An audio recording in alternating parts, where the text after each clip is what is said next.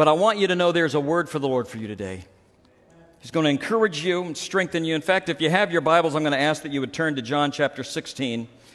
I'm going to be reading verse 33, and I'm reading today out of the New King James Version, and I want to share with you today about the peace of the believer. In the world in which we live today, having peace is so important to us that know and love Jesus Christ. And I pray that I'm glad you're here today out of everything that you could be doing on this holiday weekend. I'm glad you're here. And for those of you that are joining us on live stream, wherever you may be today, we're glad that you're tuning in and believing that the Lord will touch you and speak to you wherever you are. But today I want to talk about the peace of the believer. One of my favorite speakers and authors is a man by the name of A.R. Bernard, who pastors in New York City. And I love listening to him and reading some of the things that he has written. And he had done some blogs as it related to peace. And some of the things that he had spoken about and written about are kind of the foundation for where I'm going today. And I wanted to make sure that you know that.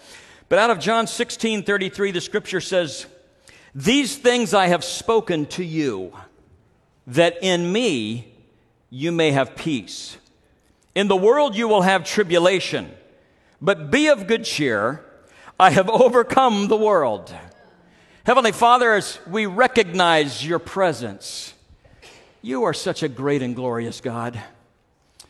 You walk with us and strengthen us, encourage us, you help us, provide for us. You are a great and mighty God. And as we approach your word today, we recognize that you said your Holy Spirit would lead us and guide us into all truth. And so, Lord, I know that which you've laid upon my heart is going to be interpreted and applied in different ways through different believers today. But I pray that more than anything else, what they will recognize is the Spirit's guidance for the truth that they desperately need right now. And so, Lord, as we have prepared this place in worship and praise, now I ask that you would break the fresh bread of your word, and that through me you might feed your people. And I ask this in Jesus' name. Amen. The Gospel of John was written primarily to express the deity of the Lord Jesus Christ. The Gospel of John sees Christ as God. In fact, those of you that are familiar with the Word of God, and especially in John, you know that it opens in John 1 through 4, when it says, "In the beginning was the Word, and the Word was with God, and the Word was God. He was in the beginning with God, and all things that were made through him, and without him nothing was made that was made. In him was life, and the life was the light of men." And then you go down a little bit farther into verse 14, and it says, "And the Word became flesh." That is a miracle right there. "And the Word became flesh and dwelt among us, and we beheld his glory, the glory of the only begotten of the Father, full of grace and truth." And John speaks of a very deep and profound intimacy within his book between Jesus and his disciples. In fact, the night that Jesus was betrayed, he revealed that to his disciples in the upper room. And in that moment of time, they kind of all looked at John to see if he knew who was going to betray Jesus. And that was because of the closeness that John and Jesus and the relationship that they had. In fact, you read a little bit later on that Peter even became a little jealous when Jesus expressed a certain level of love for John when he found out that Jesus was going to bring a greater revelation of himself through John. And so John is the one who recorded the bulk of the conversation between Jesus and his disciples. And on this night of great intimacy in the upper room, where they could all celebrate the Passover together, they were used to this being a Jewish tradition that pointed back to the Exodus from Egypt. But that night, they celebrated it differently. Because no longer would it be the Passover lamb that they had understood in the past, because Jesus himself was describing to them that I am now the Passover lamb. And so it was a very deeply personal moment and intimate when Jesus says to them, "This is my body, which is broken for you." He, in that moment, was expressing to them what he was about to go through. something that he didn't look forward to. He recognized he was going to have a terrible beating, that he was going to be hanging on a cross, and it was in the middle of this anguish that he begins to express himself to them. And at the end of that meal, he says to them, "This is my blood, the New Testament or the New Covenant that is within my blood." And they understood that because of the requirement that blood had to be shed in order for there to be the remission of sins to be able to take place. And so it was very intimate. And Jesus was feeling the pain of what was ahead of him. As I was reading this passage this week, I recognized that on the first Sunday of the month is generally a time when we celebrate communion together. We are not doing that this month, but our hope is that next month we can. For those of you that were with us in January and February, you recognize that we were trying to have communion with those self-contained cups that everybody hated. Well, guess what you're going to get next month?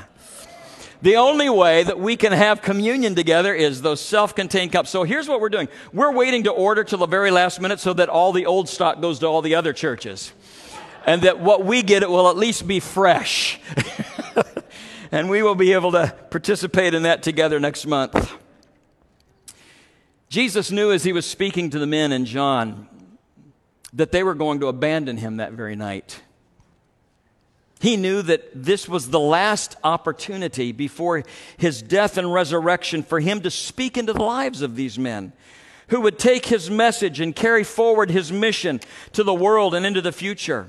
And so our text begins in verse 33 with these words, "These things I have spoken to you." Now, when we see that passage of Scripture, we always want to go back and say, what is it that he had been speaking? And so for those of you that may have your bulletin on your phone, because we have put that out there electronically, the first point is the things Jesus had spoken about.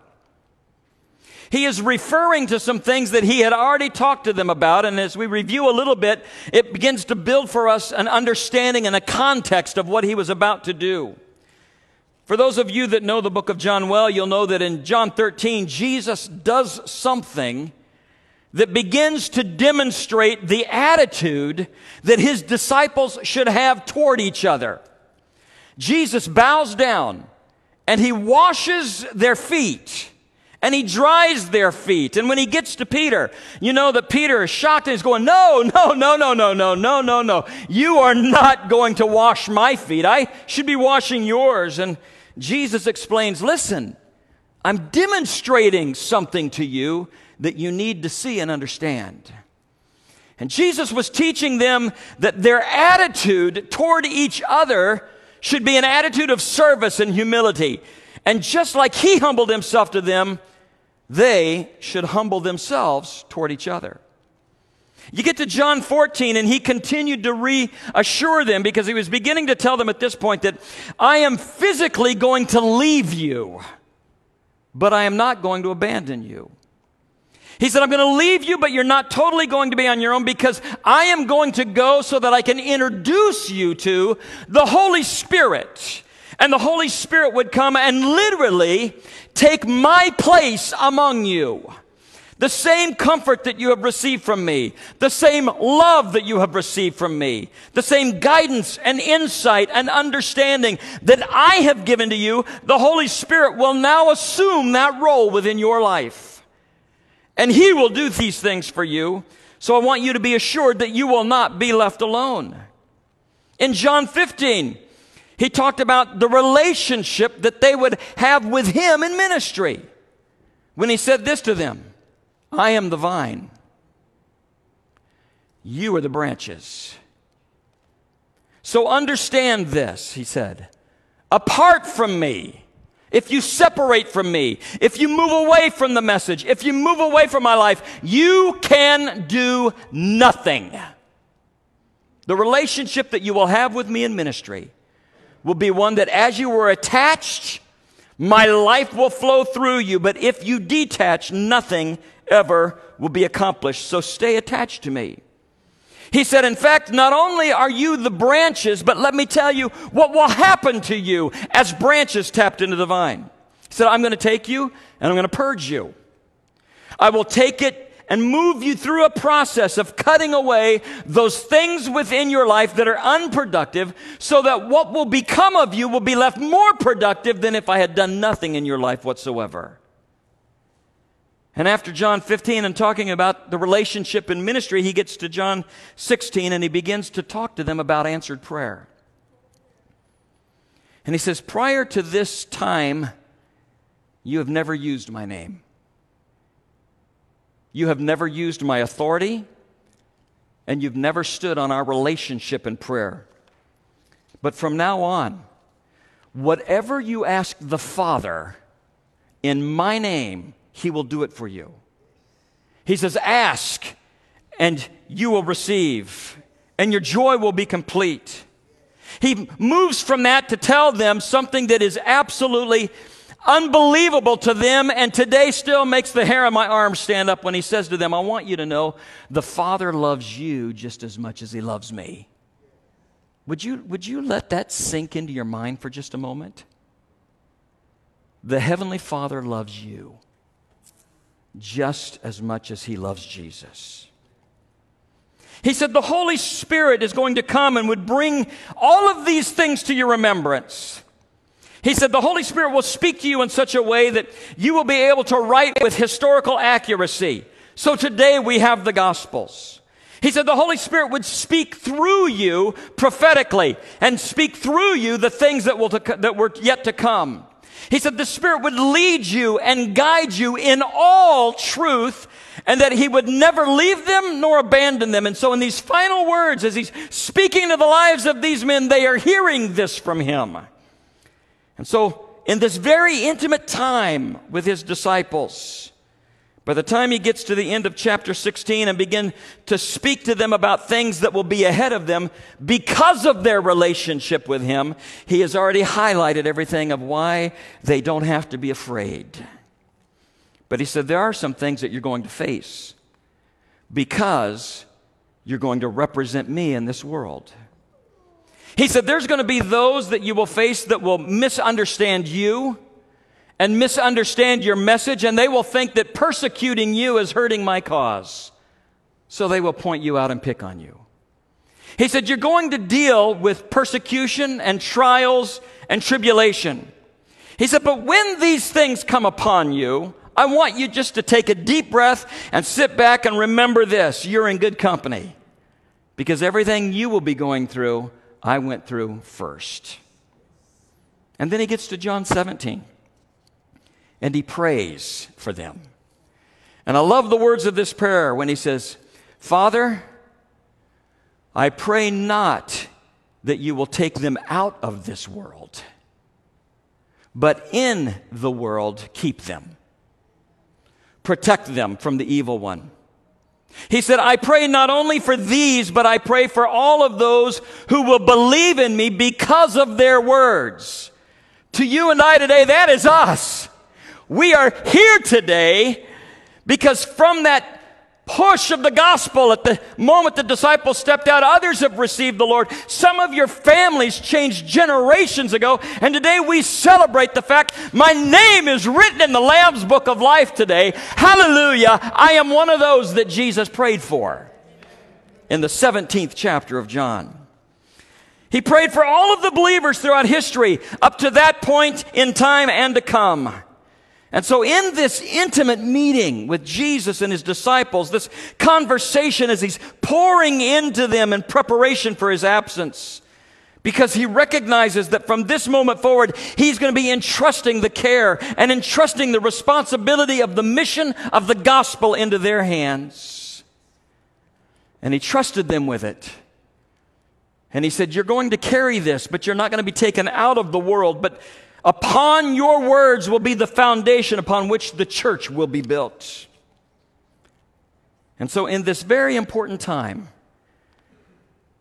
Jesus speaks to them. And when you begin to think about the surroundings, Jesus knows, as he's having this conversation with them, that his time on earth as a human being is very close to ending. He knows what's ahead of him. He is dreading the pain and anguish that is coming his way. But he suppresses his personal feelings.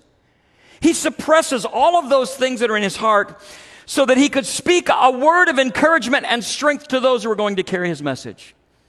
As I was studying that this week, it began to dawn on me, how many times in your life as a follower of Jesus Christ have you found that some of your most effective times of ministry in the lives of others is when you are under the most pressure yourself? How many times does that just seem to fertilize the soil of your testimony so that when you are struggling with something and you're asking God, how are you going to work this out? People come alongside of you, and in that you suppress your own feelings so that you can minister to them exactly where they're at. God has always used those times in most effective ministry. And so we get down then to verse 33 in chapter 16, because chapter 16 opens up with Jesus telling them what they're going to go through, and then verse 33 becomes a very powerful lesson for them on what peace really is, and it speaks to us today. And that's our second point of peace and trust. It says, "These things I have spoken to you." We just highlighted what it meant up to that point.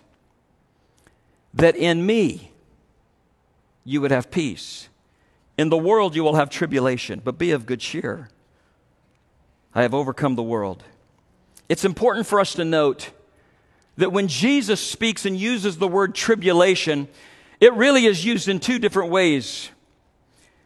He spoke of tribulation as a period of time that was coming in the future, a time in human history that was yet to come. And in those times, he attaches the word great to it. In other words, there is coming a great tribulation that is spoken of in Matthew 24. It's alluded to in Matthew 21 and spoken of in the book of Revelation. And by the way, I just want you to know, with everything that's going on in our world, we've had so many questions lately that starting in September and probably all the way through Christmas, I'm going to be doing a series on the book of Revelation. So please be in prayer as we go through that.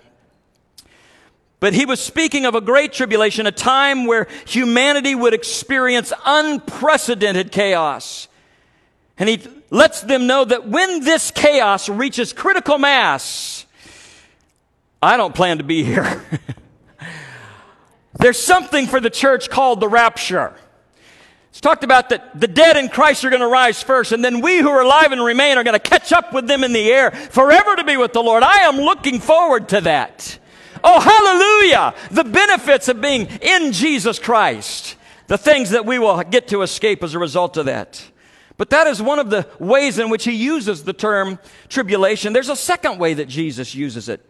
And it's relative to the context of John 16 here, because he uses it to express to us suffering and affliction that not only the disciples would experience, but suffering and affliction that is common to all humanity. Now let me just add this thought in here, because I've heard this before, and I want us to be scripturally accurate and theologically sound. There are people who think that when they are Christians, that when they experience sickness or disease or setbacks in life or physical stress, I have heard them say, "Oh, I am just carrying my cross." That is wrong. I need you to know that is wrong, because if that is true, then there are people who do not know Jesus that are carrying Jesus' cross. Because that is something that is common to all humanity. Everybody has physical issues and mental issues and emotional stress. And the only cross that we bear as children of God is the persecution that we experience because of our public identification with Jesus Christ. And by the way, that is growing day by day. We always thought it was coming. Well, it's here. It's here. We are experiencing more and more persecution because we are unashamed of the gospel of Jesus Christ. And we are unashamed to carry his name, to be publicly identified with him. So we understand that through conversion, Jesus made us part of a new ideal in eternity. We became new creations. We became people with a new identity. The old is dead and gone. The new is alive in the Spirit of the Lord. And that is a remarkable thing that takes place in our life. But he didn't instantly, from that moment where we received Jesus, take us to heaven. He left us here in this world.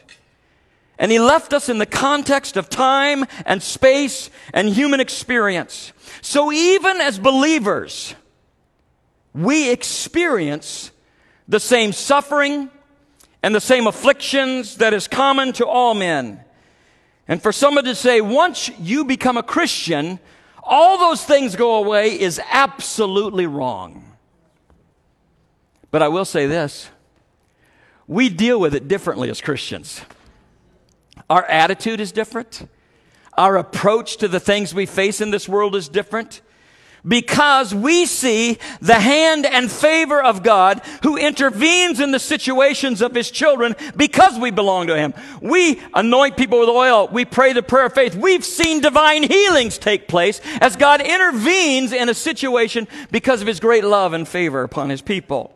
We also know that He doesn't heal everybody the way that we think He should at the moment that we think He should. There are moments in life when we are left to suffer through and to plod through issues that we wish we didn't have to. But what we do know is that in the middle of it all, we have not been abandoned.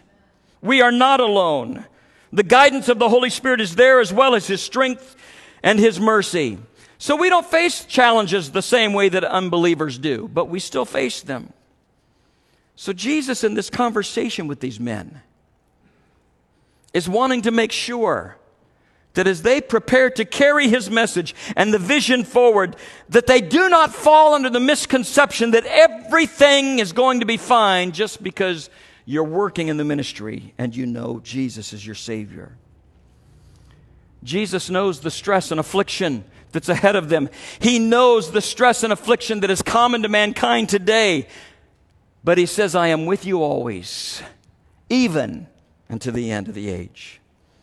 How many of you have ever read the book of Job all the way through? How many of you get about 2 chapters in and say, I'm moving to something more joyful than this? In the book of Job, you get to the end of it and you're really, really glad you're not Job. But he experiences tribulations that is a general reference to affliction and spiritual hardship and emotional and mental and physical and financial distress. You know, we see in this that he loses his family and he loses his wealth. He loses his health, and he's surrounded by so-called friends that come around him and are convincing him that the reason all of this is happening is because he did something wrong. Let me tell you something. When you're in the middle of distress, you better have good friends, not bad friends. Because his friends were lousy. And in all of this, they were trying to remind him, you've done something wrong. But Job says something in Job 14:1. He says this, man that is born of woman is of a few days and full of trouble. Now, is that not an encouraging verse for you today?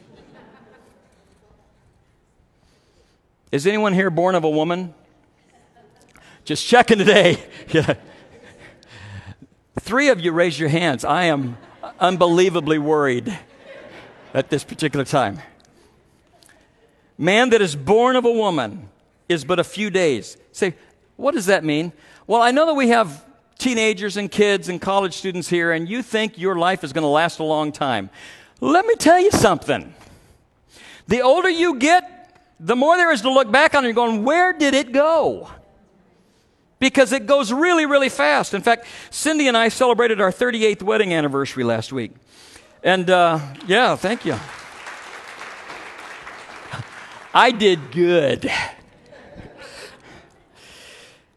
And we were reminiscing about our vows that we had given to each other. And, you know, in our early 20s, some of the words of our vows were, we looked forward to growing old together. Any of you ever have that in your vows, any of you? Some of you? We were going to grow old together. Do you know in your early 20s you never think it's going to happen? I was getting out of bed the other day and I groaned, and Cindy goes, you are getting to be such an old man. And I turned to her and I said, well, you know what? You are as beautiful today as the day that I met you.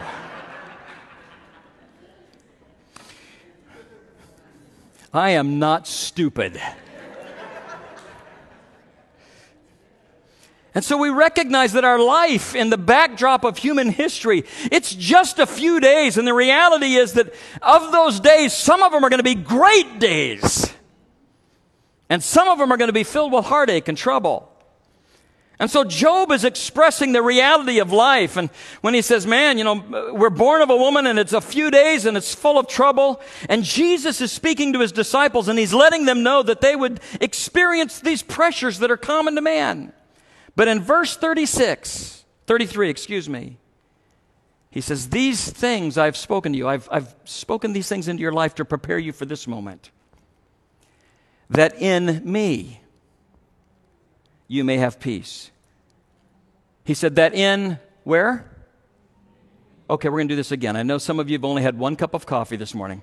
Some of you were up late last night because your neighbors were still firing off rockets at 1 a.m. In Jesus looked at them after pouring all of this into them and said this, in me. In me. In other words, what he wants us to recognize is that in Christ, there is a position. Do you know that the moment we submit our lives to Jesus, we are in Christ? It's a position that we have. And it's in that position when I stand before the Father and the enemy wants to make all these accusations against me of why I shouldn't go to heaven, the Father's going to look and see Jesus because I'm in Jesus. I have a position in him and I will be declared righteous through Jesus. There's a position I hold there. There's also an experience of being in Jesus. We live our life in Christ so that everything that we do and say reflects him as we move forward. And there's also the condition of being in Jesus. And he said, it is in me. I told you all of this, that in me you may have. Okay, we're going to do that again. In me you may have. How many of you need peace today? In me, did you notice it says may have? You have peace in me. And then he continues with a part that I wish he would have left out. In the world you will have what? Did you know that that's a promise in the Word? How many of you have underlined that promise as one of your daily verses? I didn't think so. In the world, you're going to have tribulation. It's a promise. He's saying, I promise you that life as you live it in this world is not going to be easy. You're going to experience physical pain. You're going to experience mental and economic and sometimes political stress. And it can come from so many different locations and directions. And the only place that you can find peace in the middle of everything that's going on in the world is in me. Another thing that he, in this passage, is telling them is that in the world, our world is incapable of producing anything that will give you peace. The world simply can't produce something that is uniquely divine in nature. And so he said, my divine nature provides peace. The world's fallen nature cannot give you that. It's incapable of it. In the world, what it's producing in you is tribulation. But in me, what you will have is peace. And it's powerful because the disciples recognized prophetically that they were in the presence of Jesus, who to them was known as the Prince of Peace. In him, he's the one that produces it. And in Jesus, I have peace. And in the world, we've had conflict since the very beginning. Since Cain and Abel started it all out. And the reason is because in our world we are constantly juggled by competing human interests. And Jesus said, in me, you will have peace. And then he continues and he said, in the world you'll have tribulation, but, be of good cheer. Why? Because I have overcome the world. Listen, this is really important. Because Jesus overcame the world, my faith in Jesus, your faith in Jesus, makes you an overcomer. It's not your own ability. It's not your own strength. It's your position in Christ that produces in you his ability to lead you to become an overcomer. The only place in the entire universe where peace can be found is in Jesus. So anything that the world offers you or claims to give you peace is false advertising because it's incapable of giving you something that it has nothing of. Only God can give you peace that surpasses all of your understanding. In fact, in Isaiah 26:3, there's a compatible verse. And it says this, you will keep him in perfect. That word perfect, the way that is written, means whole, complete, without flaw. You will keep him in perfect, whole, complete, without flaw, peace, whose mind is stayed on you because he trusts in you. How many of you ever had to preach to yourself in a situation?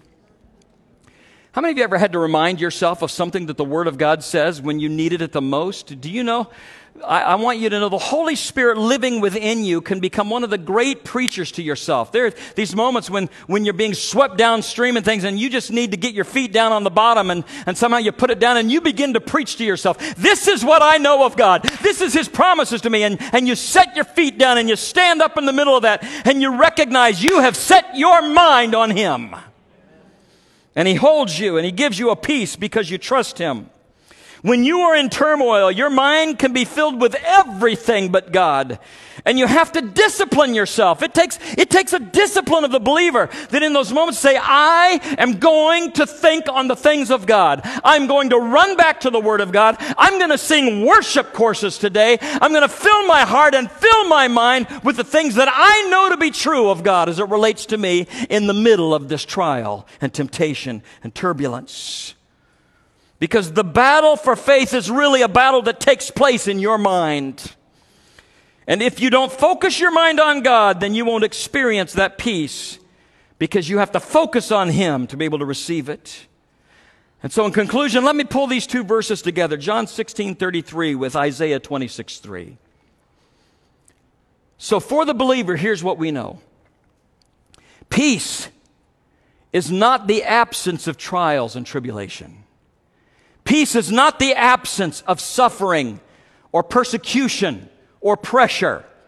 Peace is not the absence of these issues. Peace is the presence of trust in God when you're going through it. Peace for the believer is the presence of trust in God. So if you are not experiencing peace today, it's because your trust is not in God. Let me repeat that. If you are not experiencing peace today, it is because your trust is not in God. And that's a tough statement, but it's true. You can only be at peace when you have made the decision that in the face of everything that you're going through, you are going to trust God. It's in those moments when we feel the temptation that, is this what it feels like for God to abandon us? I know He promised He never would, but it sure feels like I'm going through this alone. It feels right now as if I'm isolated. It feels like now that your strength is not there. And in those moments, you have to train your mind to trust in God and just say to yourself, I will not leave this place of trust regardless of what happens in my life. I'm going to trust God, that He knows what He's doing and He's working things out for my good. Dr. A.R. Bernard says it this way: your measure of peace is your measure of trust. Let me repeat that. Your measure of peace as a believer is your measure of trust. The greater the trust, the greater the peace. The greater the trust, the greater the peace. We will all face adversity. We will all be tempted to give up. There are going to be things that happen in your life and you are not going to understand it. And you may not even process it right. You may not come to the right conclusions about it. You may not even be able to reconcile what's happening in your life with Scripture or your knowledge of God at that moment. But what we have come to understand is this: we will not move from the place of trust, but we'll set our feet steadfast, because it's in that trust that God brings peace. And the peace of the believer is tied to our trust in God. Kim, if you'd please come. One of the things, in conclusion, that I've always found interesting is Paul had asked God for something specific. And 3 times the Bible says that Paul asked God to remove a specific situation, a thorn in the flesh, an issue, whatever it may have been.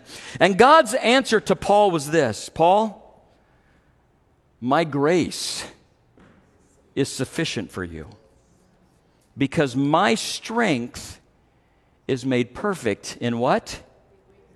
your weakness. You want to know why that made Paul so angry? Because Paul didn't like to be weak. I don't know about you, but I have a lot in common with Paul as it relates to that. I think Paul's motivation in praying that prayer was more that this situation would be removed, because it wasn't so much the affliction and how it was affecting him, but it was how it made him look.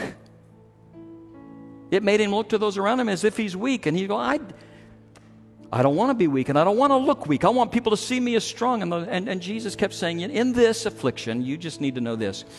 Your weakness is not a drawback to your character, but it's an opportunity for my strength.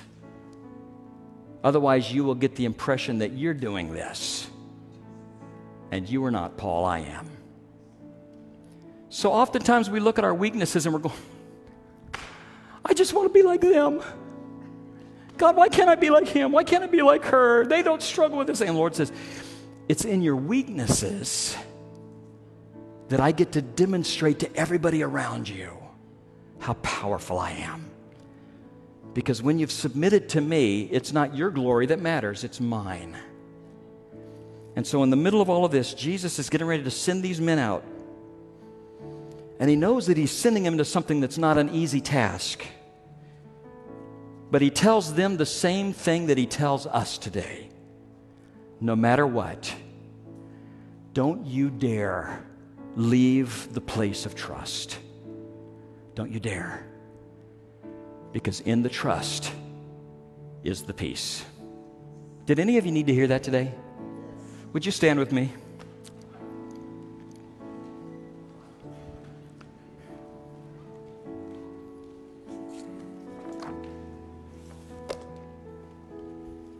Lord, you already know my mind, so I'm just going to be really honest with you. I hate that we have to close church this way. I so desperately wish that we could just invite people to come for a moment of just standing together at the altar and just submitting ourselves again and everything within our lives just to you. But I know that we can't right now. But that doesn't hinder you from doing your work. So what I ask right now, Lord, is for those that have been struggling with issues within their life, difficulty, questions that are unanswered. Lord, I don't know what direction I'm supposed to go. I'm not sure what I'm supposed to do. And in the middle of all of that, as you were telling your disciples in this intimate gathering in the upper room, reminding them of everything that you had said to them, so you remind us. Today we live in the period of time where you have dispensed the work of the Holy Spirit among us. The Holy Spirit leads us and guides us. Leads us to praise the name of Jesus and worship and honor and glorify your name. The Holy Spirit indwells us. We are a temple of the Holy Spirit, which means that we are in Christ. And there we find peace. So Lord, I ask that you would help us as we increase our level of trust. There are people here today that need to preach to themselves. They're just bouncing along, bobbing in the wake of things that are happening in their life. Help them to put their feet down on the solid word and stand up and remind themselves of what you have told them. And that in that moment, peace, wonderful peace, coming down from the Father above, sweeps over their spirit. Forever I pray in boundless billows of love. So Father, in the middle of a turbulent nation, a sick world, a disease running rampant, we take our place of trust in you and we stand in Christ, for there we find peace. And we pray these things in Jesus' name. And everyone said, amen and amen.